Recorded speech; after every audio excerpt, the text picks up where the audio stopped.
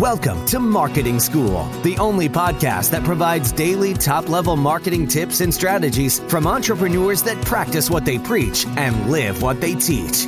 Let's start leveling up your marketing knowledge with your instructors, Neil Patel and Eric Siu.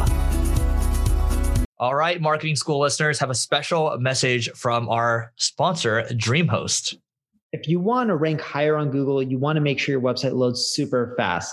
Check out DreamHost. Not only is their solution super affordable, it'll make your website load faster, and they have amazing tools and support for your business to ensure that you grow and succeed. Welcome to another episode of Marketing School. I'm Eric Siu. And I'm Neil Patel. And today we're going to give you the high converting landing page formula. So Neil, what goes into the high converting landing page formula? David Ogilvy says, 80 cents of the dollar is spent on your headline. And as the saying goes and the stats go, 8 out of 10 people will read your headline, but only 2 out of 10 will click through and read the rest. So in essence, your money is going in the headline. If you can't get people to keep reading and draw their attention to your headline, your landing page, no matter how beautiful, no matter how wonderful the rest of your copy is, it's not going to end up converting. It all starts with the headline. Not only does it have to be short, concise, and explain what you're trying to do and what you're trying to help people with. But in general, if your headline doesn't identify a problem and a solution in there, you're not going to end up doing well. So like if you tell people, the one simple hack to get your emails in the inbox instead of the spam box, you would have to make the headline shorter. Or the one simple hack that'll get your emails in people's inbox, right? That's like, all right, cool. I want to know what that is. The problem is people aren't getting their emails in the inbox. The solution is you got one simple hack. They're going to have to keep reading through to potentially figure out what it is and then purchase. But it all starts with the headlines. And if you're unsure, interview people, survey them, use sites like user testing, figure out what objections and issues people have within your space, and make sure you're identifying it and telling them that you have a solution within your headline. Yeah, I think we're going to give a lot of tactical stuff in this episode. But what I would say too is if you're building a landing page, the headline piece is always going to be there, right? That's one piece. But I would say you have to think about your audience too. To Neil's point, some audiences, they might like really long form sales pages, which is like you might scroll for days and days. Others, they might like videos, right? So there's a lot of tactical things that we can share. I personally like, serving your audience, talking to your audience. You definitely use tools like Crazy 8 for heat mapping purposes. Well, there's other tools where you can kind of see screen recordings too to see how people behave. But I like drawing it from inspiration first. So I might look at land-book.com. So land, literally the hyphen, book.com.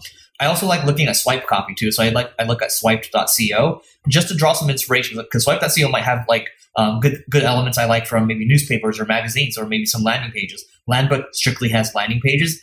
And sometimes I'll even go to Dribbble as well. That's DRIBBBLE.com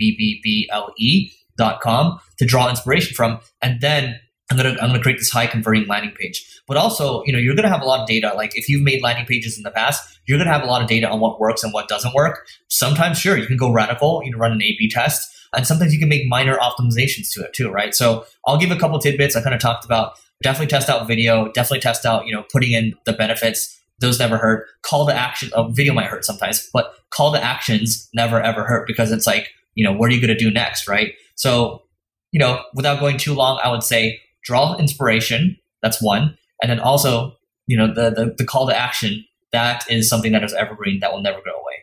The other thing you can do, and I learned this from Frank Kern, I used to believe that you had to be the best copywriter to have a high converting landing page. And Frank is an amazing copywriter, right? One of the best that I've seen. And Frank taught me something that's super interesting. And this was years and years ago. And he's like, look, you don't need the best copy. Of course, your headline needs to be great. But other than that, he was saying what really helps with conversions is having the right landing page for the right scenario. And he's spot on. And that still applies to today's world. So for example, you got this landing page, whatever it is, whether it has videos, it's a long sales letter, whatever it may be. You pitch someone on buying your product or service. Majority of the people aren't going to convert. But let's say you remarket them and you're trying to get them back to your site. Would you send them to the same landing page? No, because if the first landing page didn't convince them to buy, what makes you think that sending them back to that same exact landing page with the same copy, same messaging, same video is going to convince them again? So what he would do is he would do things like, look, if your first pitch was emotional or logical, and you're trying to convince them to become a customer or buy your product, his remarketing video may be a video of someone being a customer, and could be a testimonial, or if it's a product, someone using the product. And then once he gets them back to the site, he would do interesting things like he would showcase maybe reviews, more case studies, and be like, join now, become a customer, or buy the product. In other words, he's trying a different variation of the landing page. So think about the scenarios. If someone's coming from an email drip versus coming from, directly to your site because they've heard about you through word of mouth, someone coming from an email drip is already somewhat warmed up. You would send them to a different landing page than someone who hasn't heard about you other than from a friend. They're coming to your site for the first time. You may need to give them a bit more education. So adapting your landing page depending on the scenario where people are coming from and why they're coming to your site and adapting it to them, that's a great way to boost your conversion rates. And at first, you're not going to end up having a landing page for every single scenario. But over time, you can continually build more and more and adapt it to each segment. Great. So if you do want to learn how to boost your conversion rates overall, more about landing pages, copy, just overall, well, we're going to have some of the best people in the world teaching this and the best people to interact with at our Growth Accelerator Mastermind, which is happening November 4th and 5th in Los Angeles. And it's going to be, just go to marketingschool.io/live, that's LIVE, to fill out an application. That's free to do, and we'll see you tomorrow. We appreciate you joining us for this session of Marketing School. Be sure to rate, review, and subscribe to the show, and visit marketingschool.io for more resources based on today's topic, as well as access to more episodes that will help you find true marketing success. That's marketingschool.io. Until next time, class dismissed.